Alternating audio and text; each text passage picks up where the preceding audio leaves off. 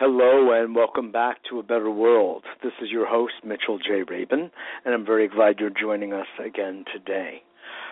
Today we are going to be grappling with just one of the most difficult, pressing issues, stressors, if you will, that we are facing as a nation, and I would say honestly as a globe, meaning a subject that we have looked at a number of times.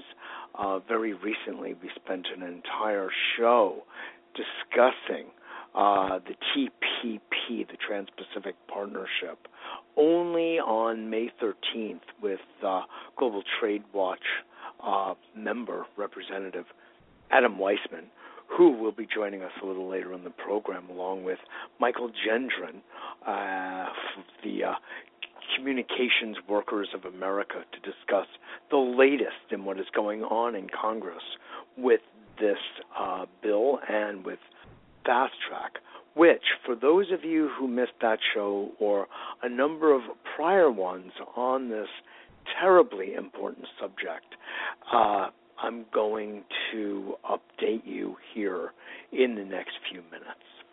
I just first want to step back and just take a look at our utterly, completely beautiful planet, a planet that we have such a deep affection for, that simply by viewing nature, by looking at flowers, at trees, at roses, at mountaintops, at oceans, at lakes, internally we access a level of peace, serenity, awe, humility in the face of beauty.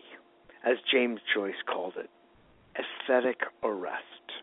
It is intrinsic to human nature to respond to knee-buckling beauty.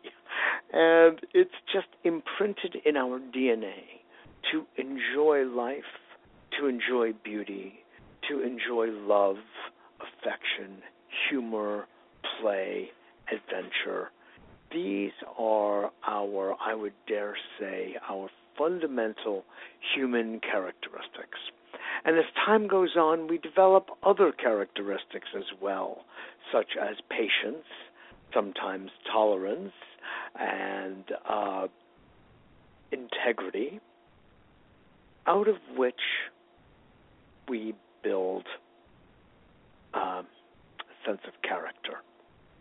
And this character carries us through our lives at some of the most critical junctures. We have this inner life, this inner self to rely upon when it looks like all else around us is failing us, is seeking perhaps to even compromise us. There is a soul-level intelligence, if you will, a heart-level knowing of who we are and who we can be, which I would dare say is a similar kind of phenomenon. It's this intrinsic, sometimes transient, sometimes intransigent part of us, nature of us, core of us, that needs to rise to occasions to deal with sometimes the fierce battles we encounter in life.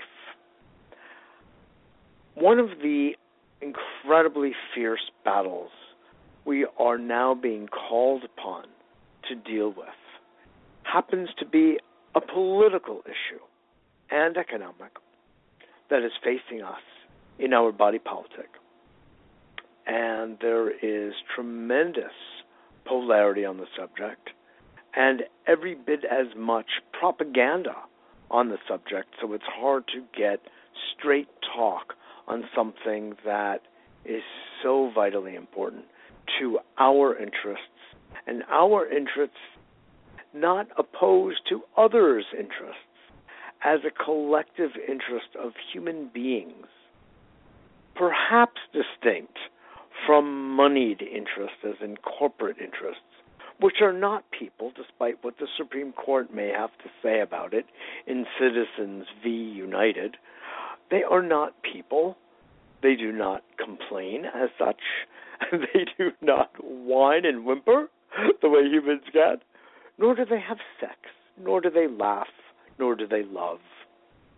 They are not human beings, and it takes a strange stretch of the imagination, and not a very inspired one, to think of a corporation as a human, as a person.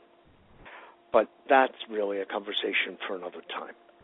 Right now, we have to deal with this thing, this phenomenon referred to as the Trans-Pacific Partnership, which, if you do not know about it, if you haven't heard prior shows here, if you haven't listened to other alternative media sources, either online radio or the written word, or TV for that matter, then it is high time you get educated. Although I am going to refer you to the prior show that took place only a few weeks ago, literally May 13th, here on A Better World.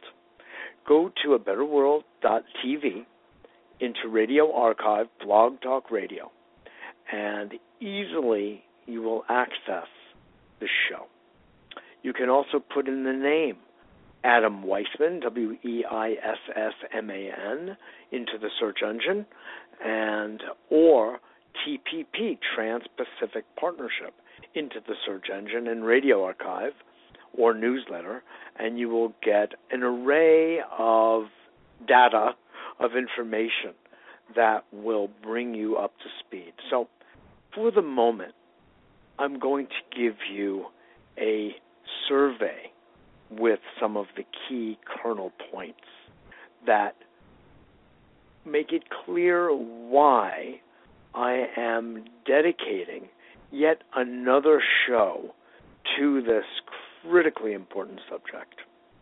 And it's critically important for a couple of reasons. First and foremost, it threatens the very tenets of our Constitution, Bill of Rights, and the very existence and essence of our judiciary system, our judicial system, up to and including the Supreme Court. Well, what in the world, you could be asking yourself, am I talking about?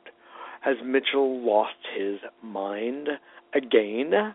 I say, no, I wish that were the explanation, folks. That would be easy. No, it's not that. If anything, I've regained my mind, although so many forces are pressing us all to lose our collective one.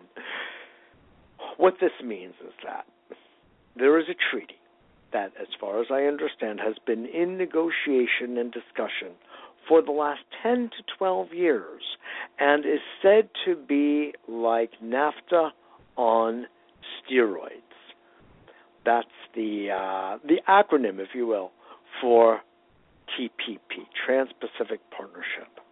There are approximately 12 to 14 primarily Asian countries, but including Chile and another one or two South American countries that are party to this, Japan, I believe South Korea, and others. And they will be looking to make, with the United States, what I can best call an unholy, sacrilegious alliance, which would put into place what is best referred to as a corporate judiciary body, a judicial body composed primarily of corporate attorneys who are selected by the member states, member nations of the TPP to represent its interest, the treaty's interest, above and beyond, this is the key phrase, above and beyond any respective interest of the nation states. In other words, an international corporate judiciary, in effect, tribunal would have sovereign jurisdiction over every respective nation-state's own judicial system, no matter how hard-won democracy may have been in the respective countries, like Chile. And, well, every country has its own story about the establishment of a democratic judicial system. Yes, including the United States, which may be one of the oldest, if not the very oldest, but it was hard-won. Remember the Revolutionary War? Remember the battle with the British? Remember even the Civil War? All of these were challenges to democracy and the republic and our judiciary as we know it. Faulty as it is to this day, with holes all over the place as it is today. That would be for another show to talk about how we need to mend the almost bought and paid for judicial system that we currently have. Elitist, racist, corporatized, other conversation. However, ill it may be, it is still ours, and we still have some semblance of voice, even with all of the legislation that has been passed that has sought to diminish, deteriorate, and not even also say to destroy our Constitution and Bill of Rights. They are, if in shadow, still there and can still be evoked and invoked for rational and legitimate legal discussion, conversation, and negotiation and protection, by the way. So even though it is sad, in a saddened state, it is still there and it is still ours. Enter TPP, and that goes away. That is, in respect to the TPP's own judiciary board of selected attorneys that could jurisdict the Clean Water Act is no longer applicable. The Clean Water Act, no longer applicable. The EPA regulations, OSHA, any protective legislation passed over many decades, if not longer, that protects the interests of the American people would essentially be neutralized and subordinate to, legally and technically subordinate to, this said judiciary. A selected, not elected, selected corporate body that would be doing the bidding of the corporations that are in effect at the very top of the pyramid of the Trans-Pacific Partnership.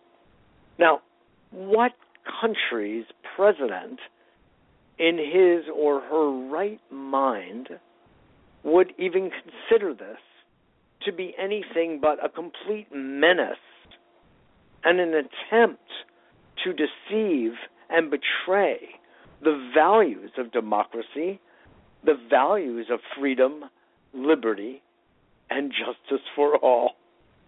It couldn't really be reasonably seen as anything but a complete betrayal, in effect, a treasonous endorsement of a treaty that has inside it the seeds of such destruction.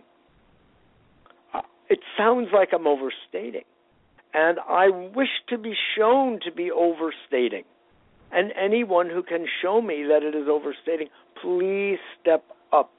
Please call 602-753-1860 pronto immediately and show me where I have misunderstood the material. 602-753-1860. As I've done some study of the subject, as I've listened to numerous shows of my own, of those on Democracy Now! With Amy Goodman, Juan Gonzalez et al., of Gary Knowles, I have heard Louis Wallach, I have heard Adam Weissman, I have heard numerous others on my shows in roundtables and elsewhere discuss this matter in detail. And I do not think that I am wrong by an iota. And if I am wrong by one or two iotas, or is it IOD, they are minor in nature. In essence, everything I have said is so. And therefore, as a nation, as a people, as a humanity, all of the above, we should sit up, pay close attention, and be alarmed as the natural, instinctive, and rational reaction to what our president is cheerleading like there's nothing better than sliced bread. In short, GMOs, anyone? Genetically modified organisms promulgated, of course, by the great multinationals such as Monsanto and their friends, DuPont and others, would have sway over everything we're doing. Everything we're doing to stop GMO production in the most important first place, but even something as simple as labeling. Kiss it goodbye, folks, because we would no longer have jurisdiction in our courts of law. We lose. And you say, how could our congressional body even be thinking about these things? As I've said before, there is a magical word in the English language that has been bought and paid for, has been co-opted by our political body. Are you ready for that word? Okay, sit tight, get ready before your eyes glaze over. It's unbelievable. It is unbelievable how rational people start to go hazy and fuzzy in the brain when I say this one simple word. Jobs. Jobs. And I don't mean Steve Jobs. I wish it were that. That would be okay. He's a pretty brilliant man. Jobs, folks. It means jobs. It doesn't mean jobs. And even if it meant jobs, it's nothing of value to us to sacrifice our own country for the sake of jobs of this sort. If you were told that the only jobs available were in a nuclear power plant or in the military-industrial complex, would you consider that a job worth having? Not to mention knowing that you could probably be replaced by a robot or automation within anywhere from 16 to 18 months. Even that aside, if you were told that this was it, folks, these are the jobs we have available, you will have to sacrifice your entire democratic way of life, all of your safeties and protections, your ability to elect officials whose decisions would be jurisdicting, but you have every right in the world, in fact, are encouraged to weigh in on their decisions, all of that, poof, gone, sayonara, over. That's what we are talking about with the TPP. This is a political manipulative move. It's not about jobs here of any value. Look at it this way. Chinese companies could come to the United States, set up shop according to their environmental values, acts, ethos, mores, and labor levels and set up shop. And they can begin to manufacture whatever it is they're going to. And if the TPP judiciary body says it's okay, even though it's in contradistinction to U.S. law, they can still go about their business, polluting the air, the water, the air, the soil, pay low wages. They could do whatever they want right here in the U.S. of A.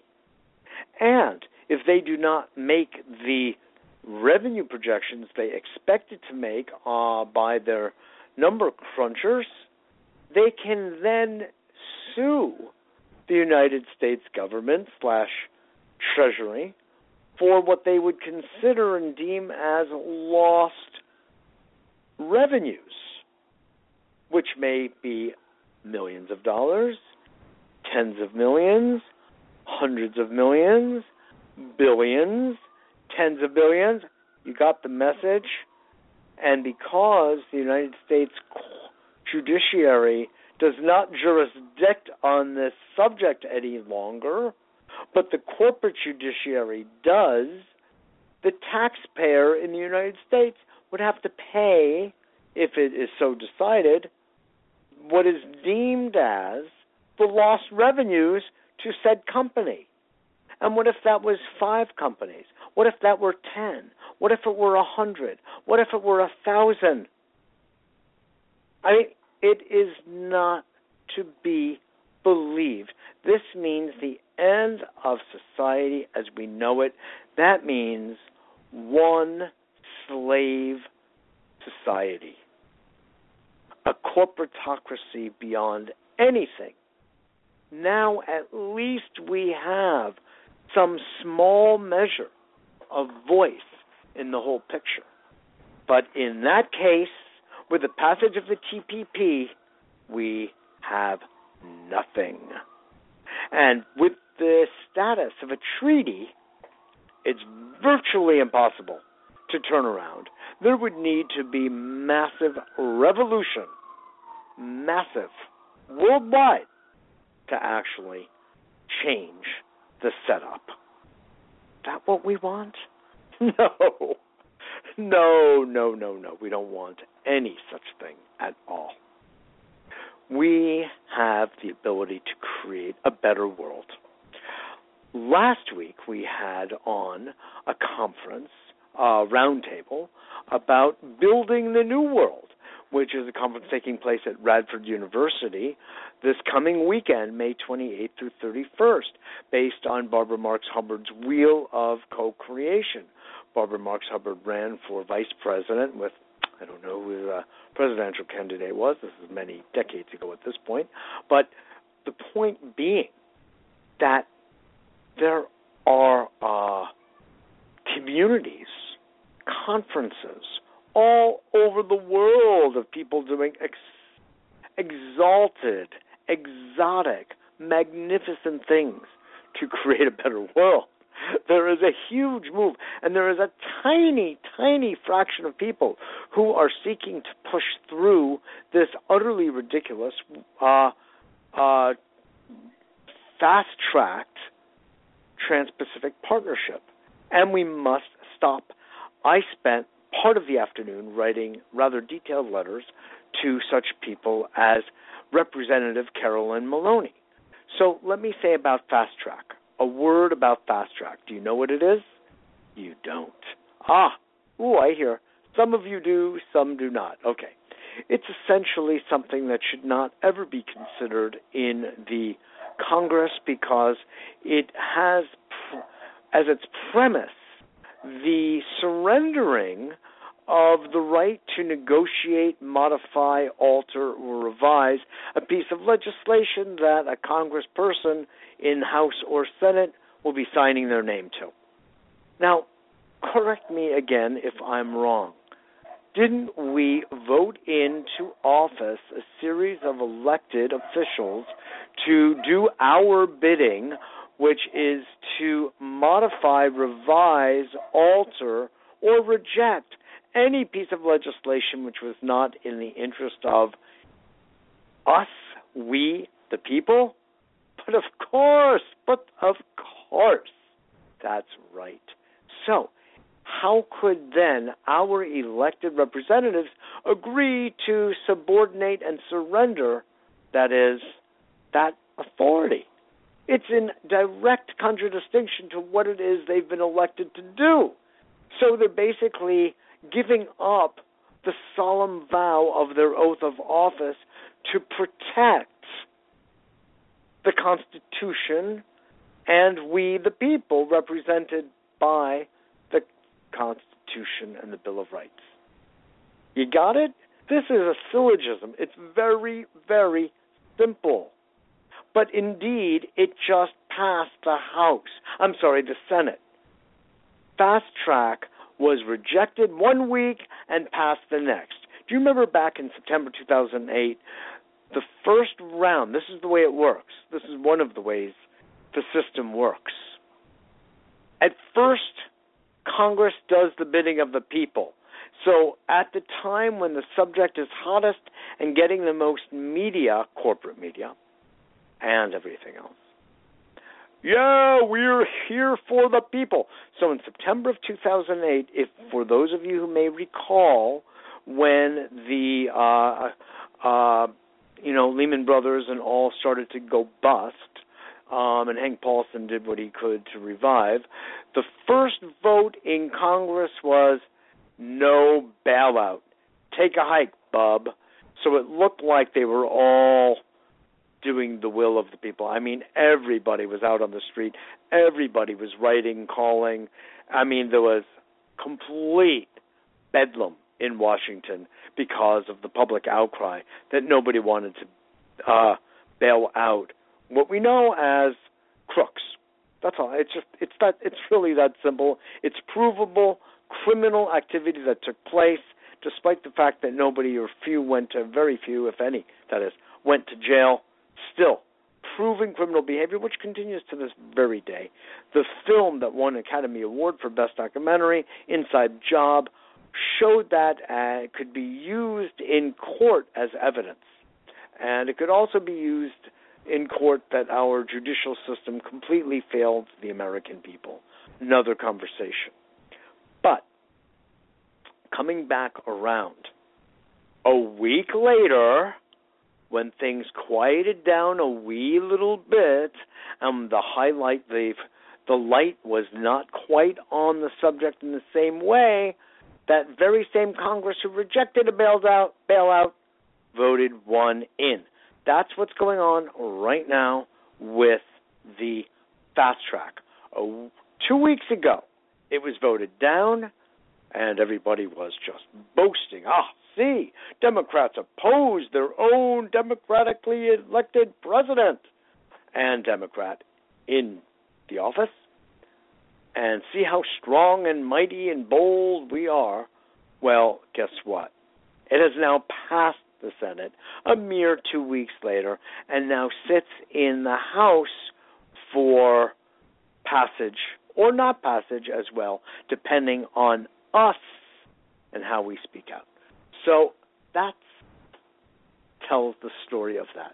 This is Mitchell J. Rabin for A Better World. We're on every Wednesday at 6 p.m. Eastern Daylight Time. We speak about everything here. We are seeking to bring a lively education that is very humanly based, that is love-based, that is compassion-based to the world, and we tread on virtually all subjects. We do not shy away from them. We love to focus on health and wellness and well-being and how to lead a life full of integrity and joy and humor and happiness and meaning and significance and serenity, while involved with the deep, important matters of running our society, of creating a sustainable, environmentally friendly, one that upholds the rights of all and the obligations of all to create a better, bold, refreshing, playful, cooperative world. That's what we're looking for.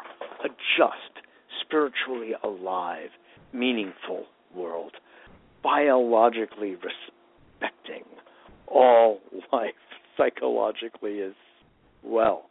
Do you get it? It's holistic. And we're here every week to speak about these subjects and support the sung and the unsung heroes who are out working assiduously to bring this about. We have a newsletter, A Better World.tv, a free newsletter you can get. Spread this to your friends, send the links, Facebook it, tweet it, etc. and spread the word.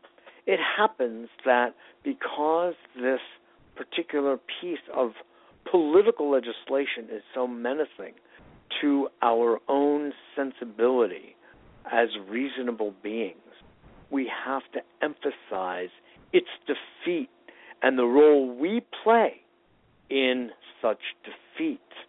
And it's like nothing we can sit on our hands about. In fact, at this moment, I'd really like to bring up the important notion that I have been speaking about for years and recommending, that we design our day to include 1 hour, at least half an hour, but if you can get up to an hour to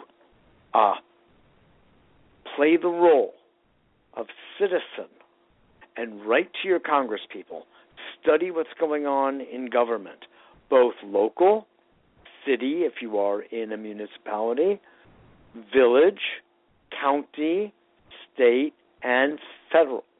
We are micro, macro beings at all times.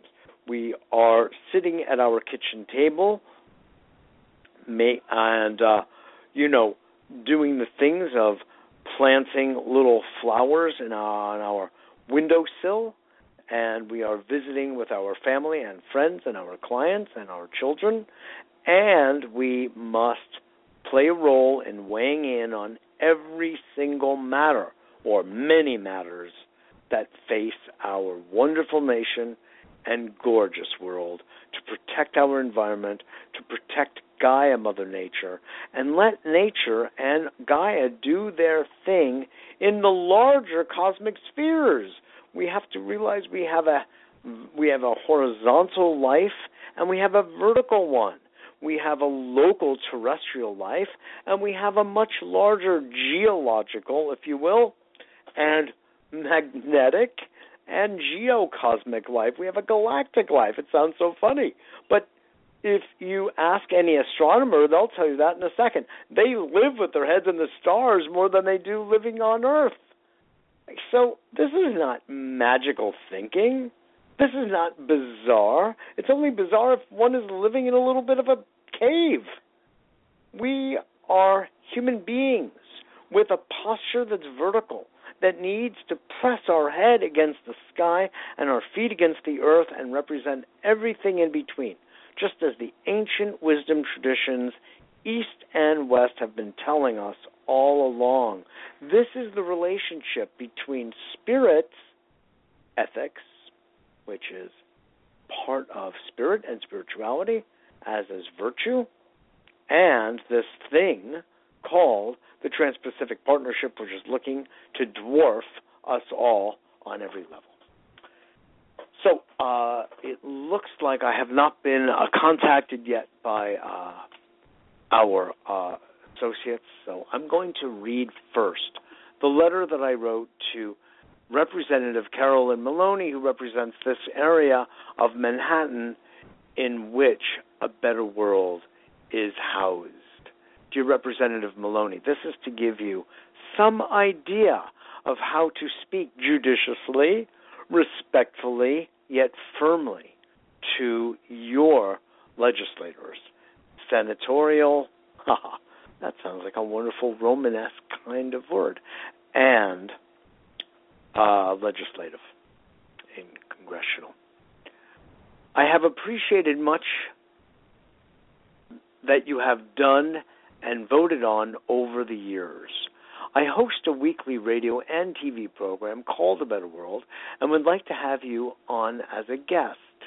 Meanwhile, I want to urge you to vote no, uppercase, to fast track, which is in effect an abdication of the authority vested in our representatives, i.e. you, by disallowing proper, legitimate discussion, negotiation over any bill, no matter what it is.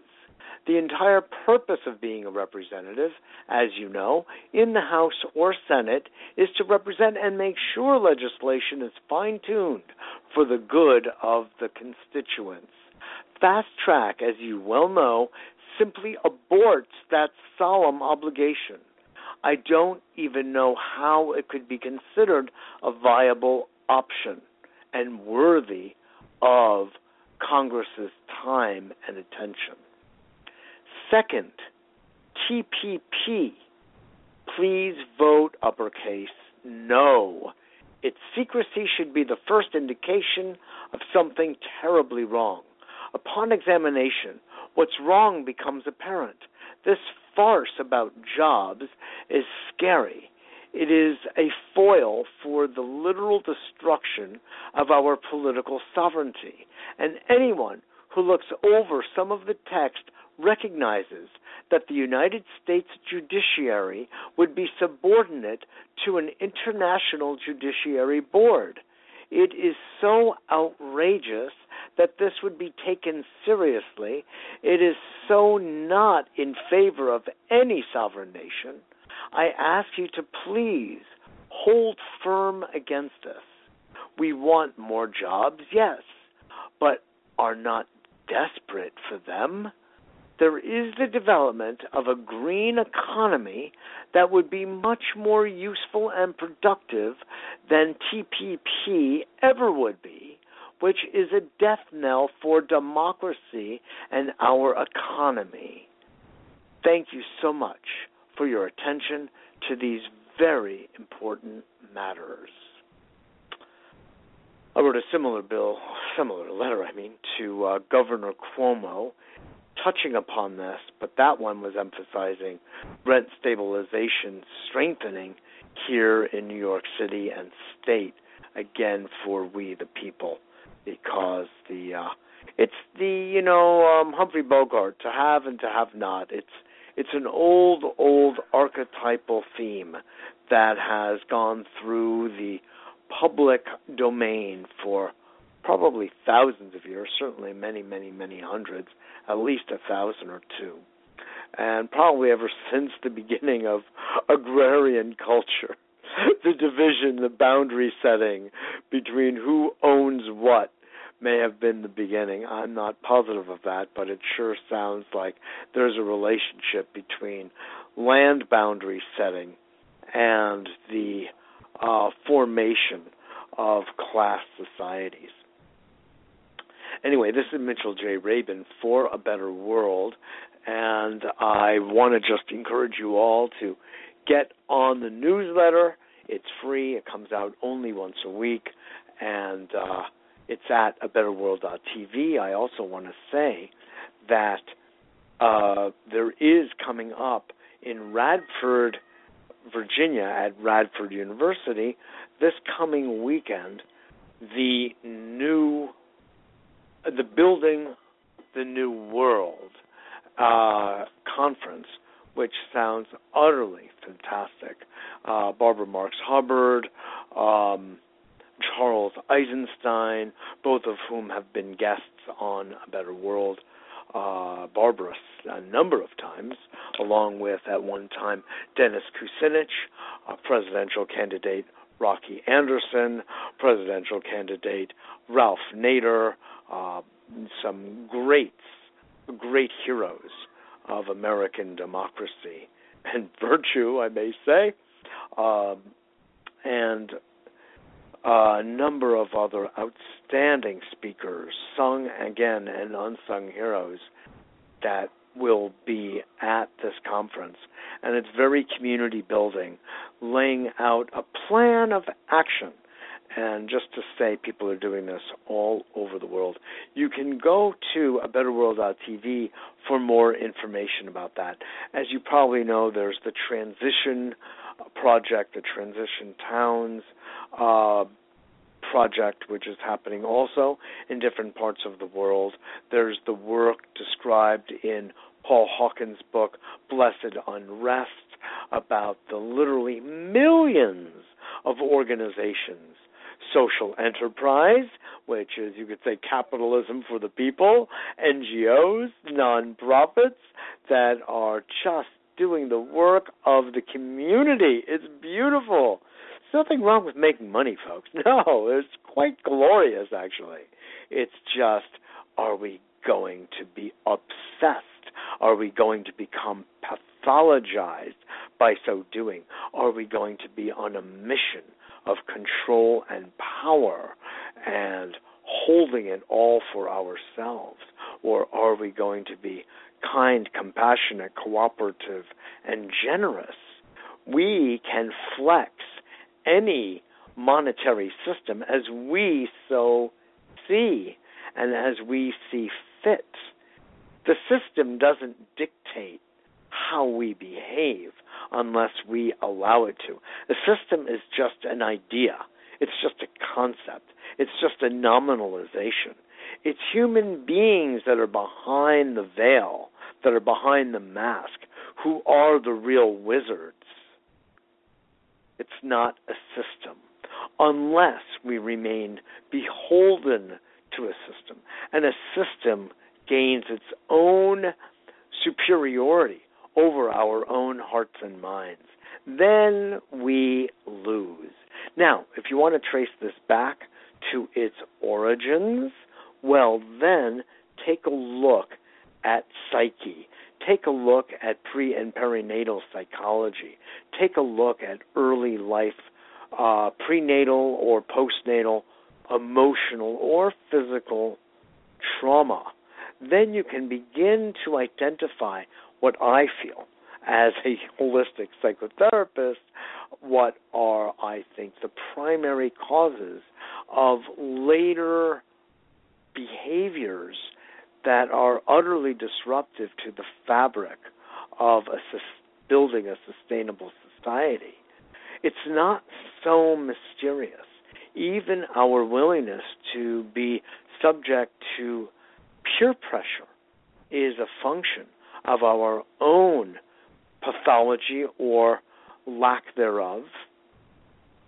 And we can, and so many do, stand up to any number of societal forces and pressures to do what we feel internally is the right thing.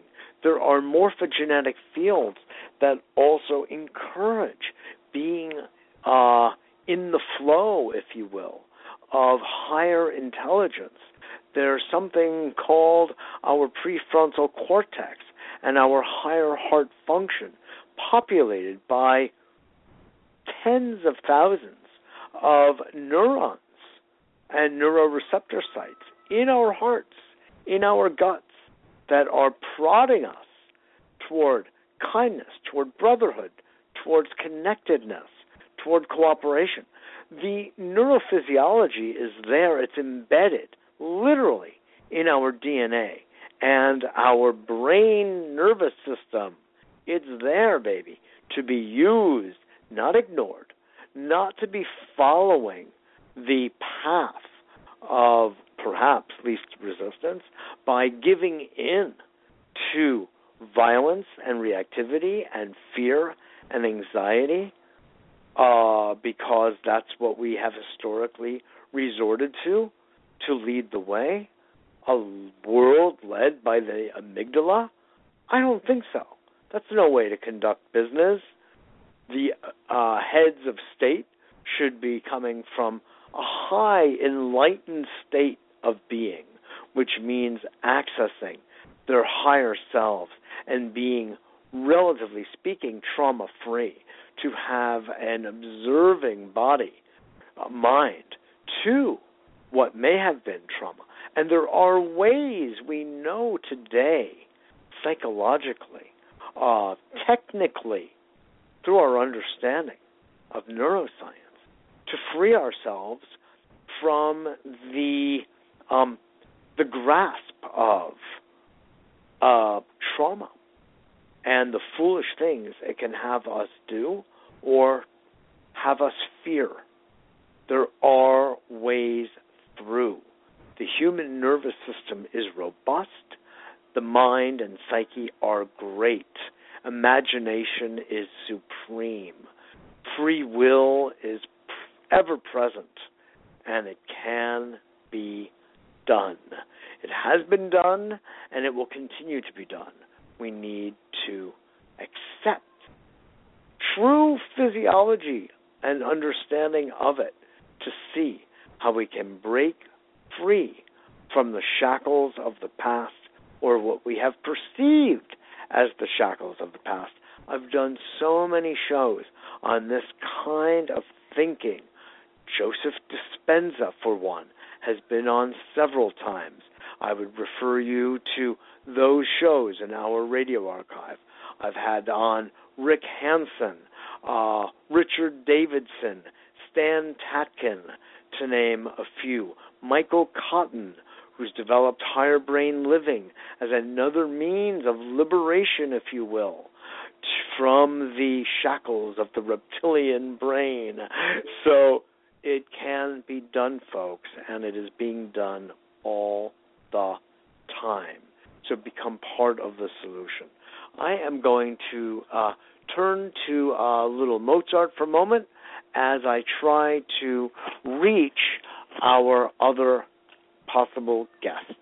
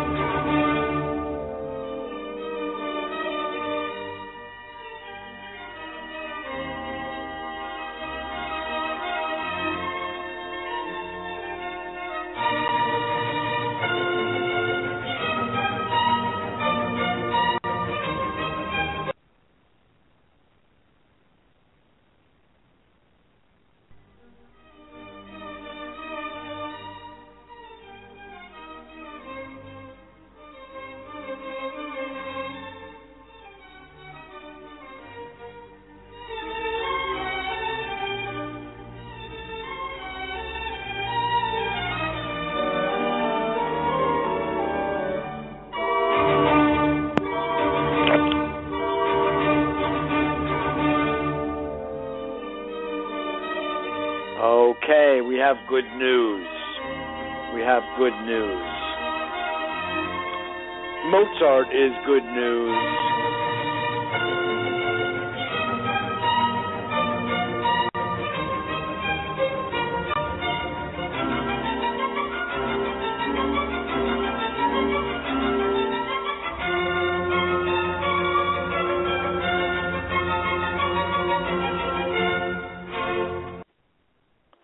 Excellent.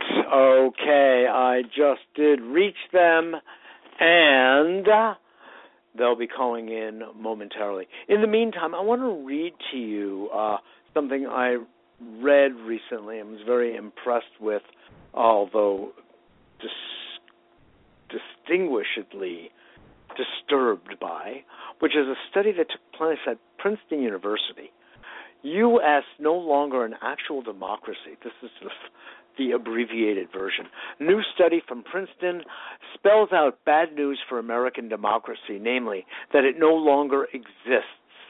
Asking who really rules, researchers Martin Gillens and Benjamin I. Page argue that over the past few decades, America's political system has slowly transformed from a democracy into an oligarchy, where wealthy elites wield most power. Using data drawn from over 1,800 different policy initiatives from 1981 to 2002. The two conclude that rich, well-connected individuals on the political scene now steer the direction of the country, regardless of or even against the will of the majority of voters. The central point that emerges from our research, this is a quote, is that economic elites and organized groups representing business interests have a substantial independent impacts on U.S. government policy, while mass-based interest groups and average citizens have little or no independent influence. As one illustration, Gillens and Page compare the political preferences of Americans at the 50th income percentile to preferences of Americans at the 90th percentile, as well as major lobbying or business groups. They find that the government, whether Republican or Democrat, more often follows the preferences of the latter group rather than the former. The researchers note that this is not a new development caused by, say, recent Supreme Court decisions allowing more money into politics, i.e., Citizens United, such as Citizens United, or this month's ruling on McCutcheon versus FEC. As the data stretching back to the 1980s suggests, this has been a long-term trend and is therefore harder for most people to perceive, let alone reverse. Quote, ordinary citizens, they write, might often be observed to win, that is, to get their preferred policy outcomes, even if they had no independent effect whatsoever on policymaking, if elites with whom they often agree actually prevail. I know that sounds disheartening, folks, and it is. It's only one study, and it bears out a significant amount of truth. However, it is not the final word, and the people's voice still has effect. And for that, I would steer you toward the work of Sam Daly Harris, who wrote the book Reclaiming Our Democracy.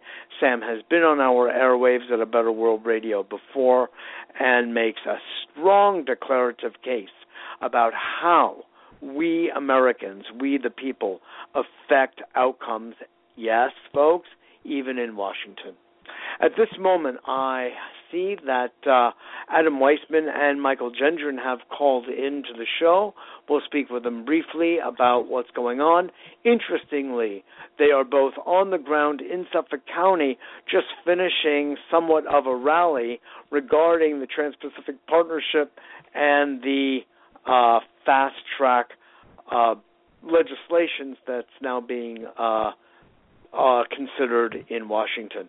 Hello, is this Michael and Adam? Yeah, it's Michael. Adam is not here. He we got separated, and I don't know where he is right at this moment. So it's just me, Michael Gentile. No problem. Michael, thanks for coming onto the show at such a moment. I won't keep you long. I'm sure you have your hands full at this moment. Just tell us a little bit, if you would. You are the Executive Vice President of the Communication Workers of America, and you are currently in what context doing what?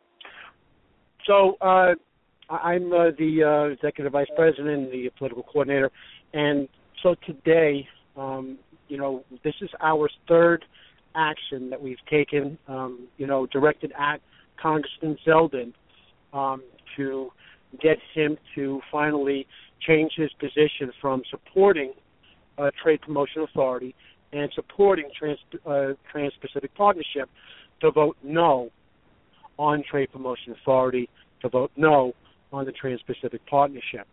So we've held our typical rallies, outside his office, outside of a fundraiser. But today, this just changed things up. We held a mock funeral procession to illustrate the fact that this is just another trade agreement that's going to kill American jobs.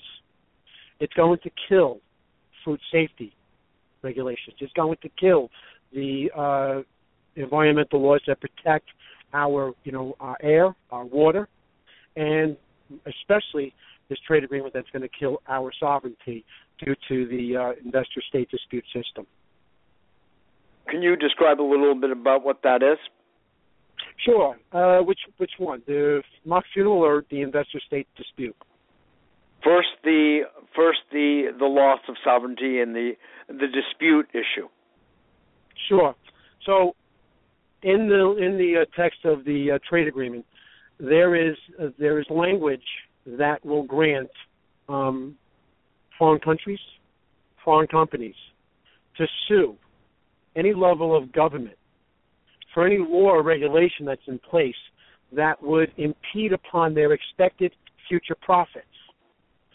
Laws such as environmental laws, Buy American. So, government procurement contracts that are required to buy American-made goods will be threatened by this system.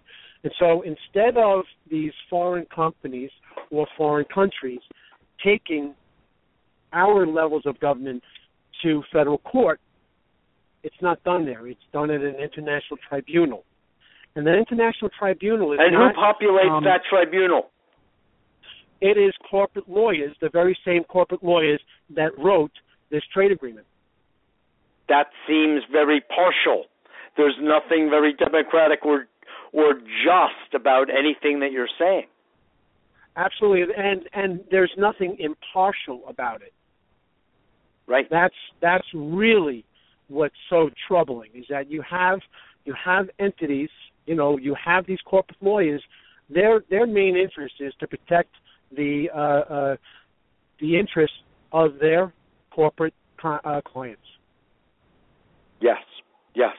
So it sounds like an agreement made in hell. Why in the world would the President of the United States be backing, cheerleading an agreement that would effectively neutralize, to put it nicely, in effect trash all of the hard-won legislation that has been passed, including, by the way, the Bill of Rights and the Constitution, that our entire country and nation has been built upon?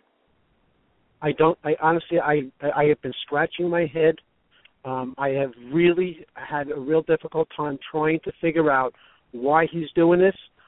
And then the only thing I can come up with is there must be some personal reason for his personal benefit to go forward with something as bad as this. And I think like what's so troubling, another troubling aspect of it is that it's been done in secret.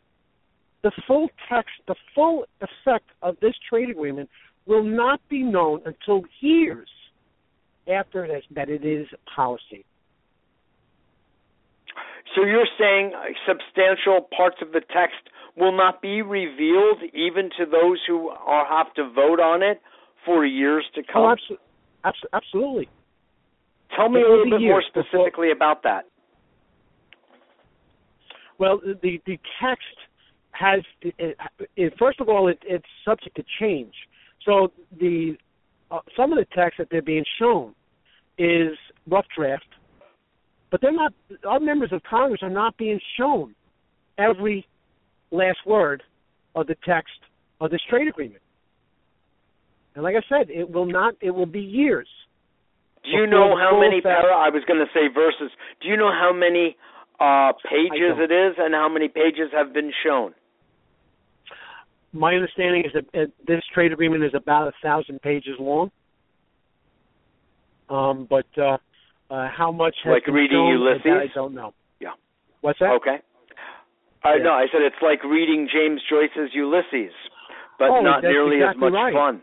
And so, now, again, in the short period of time that they're being given to review it, so that's, first of all, it's not enough time to review it. Then you have the issue of, so whatever questions they have, there's obviously not enough time to get every question answered, clarified.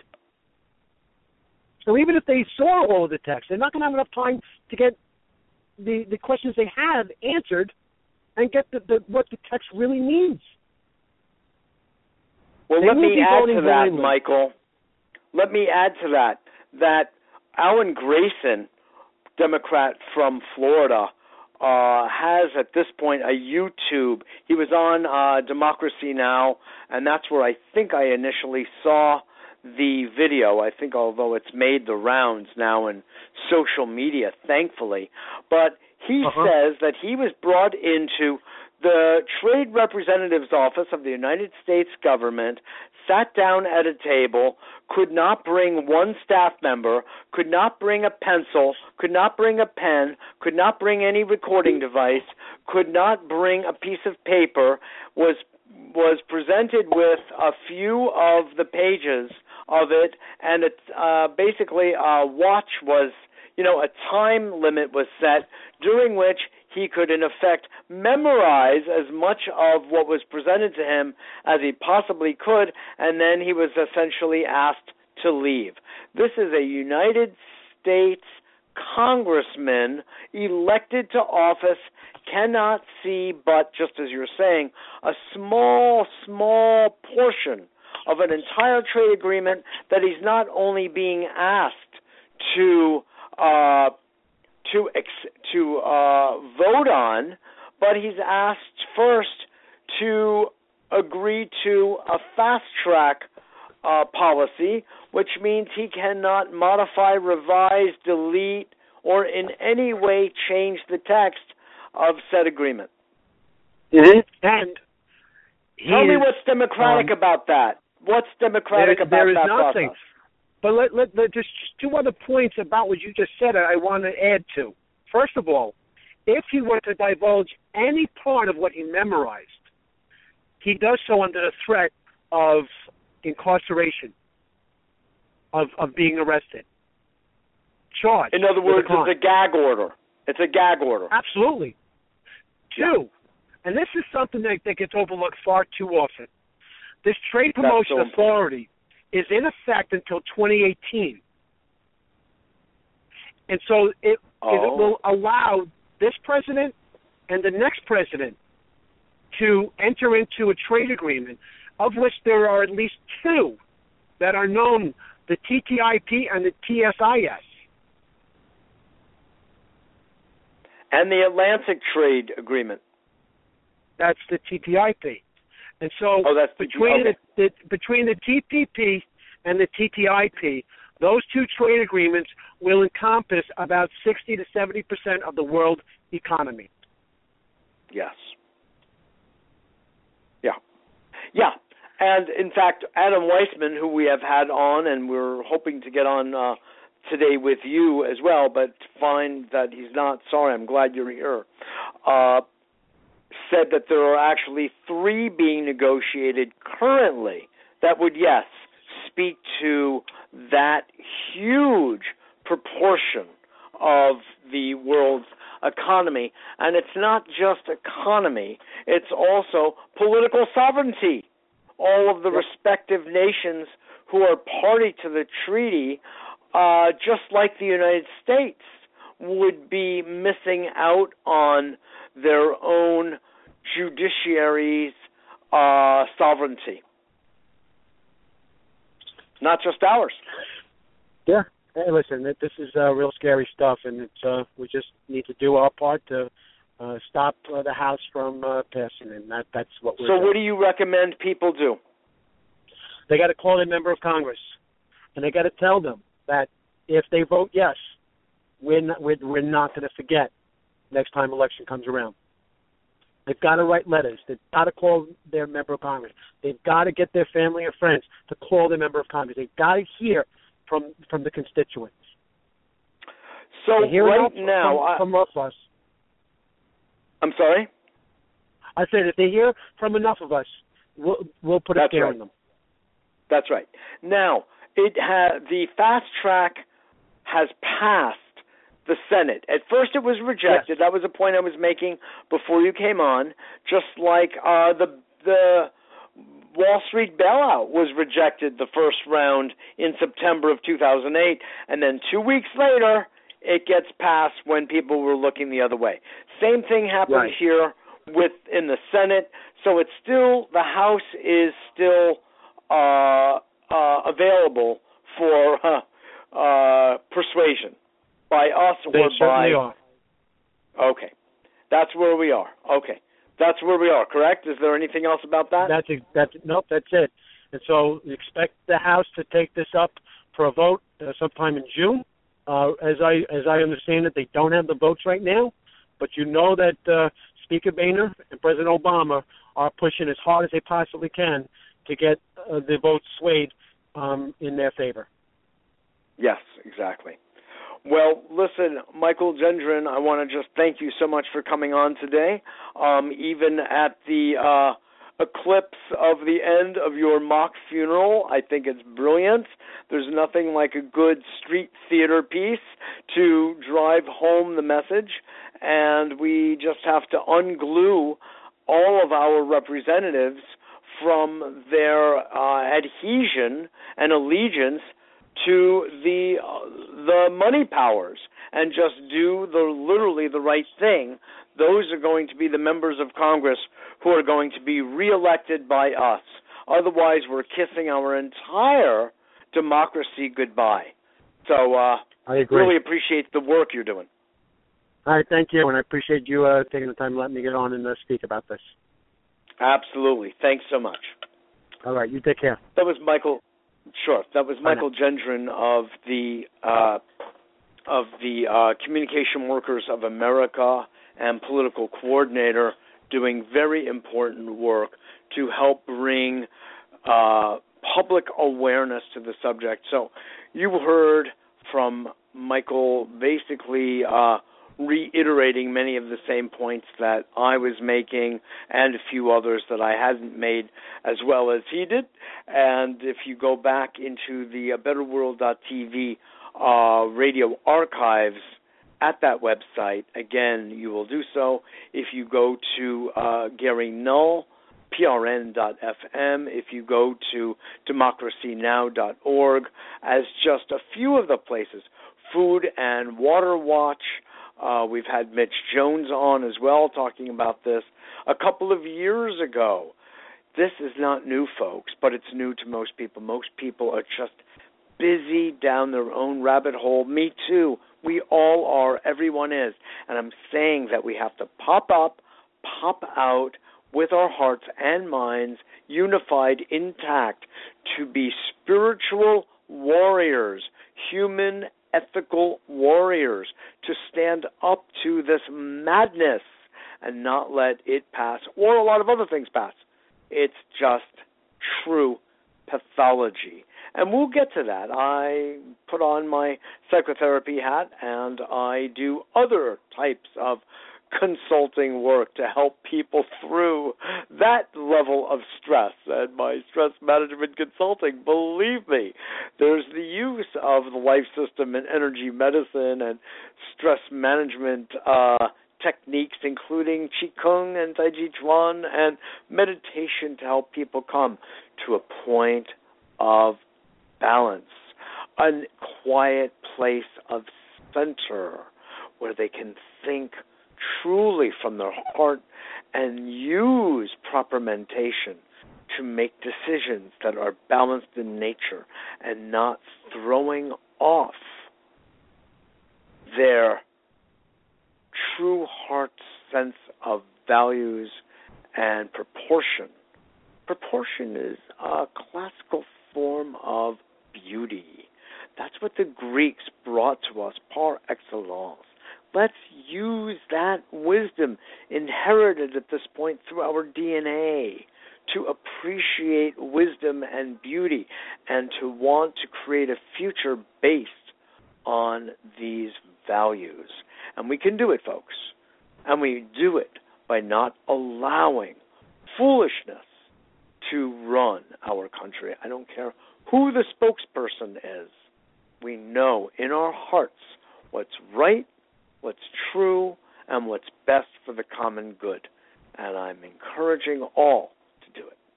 For those of you who are in or near or are simply so interested in the Building the New World Conference, I'd strongly encourage you to attend in Radford, Virginia, Radford University.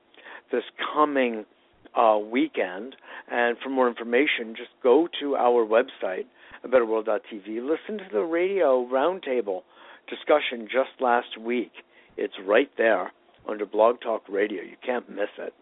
It's really interesting. Great people.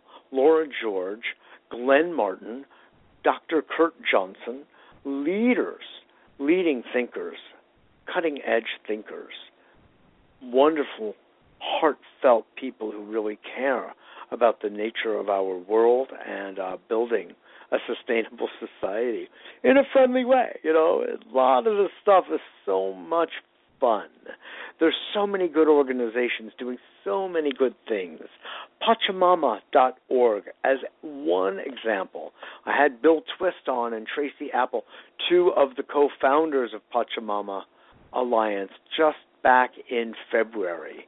I've had Lynn Twist on, who, we were speaking about the soul of money then, but still, the material is rich and it's all integrated into the same kind of human values. It's not hard.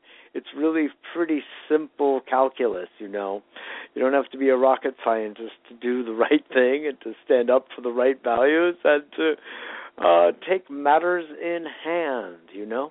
I like to keep it simple and within our reach, all of our reach. And there's abetterworld.tv, of course. We're always looking to promulgate the right thing and high intelligence, creativity in the name of supporting a better world.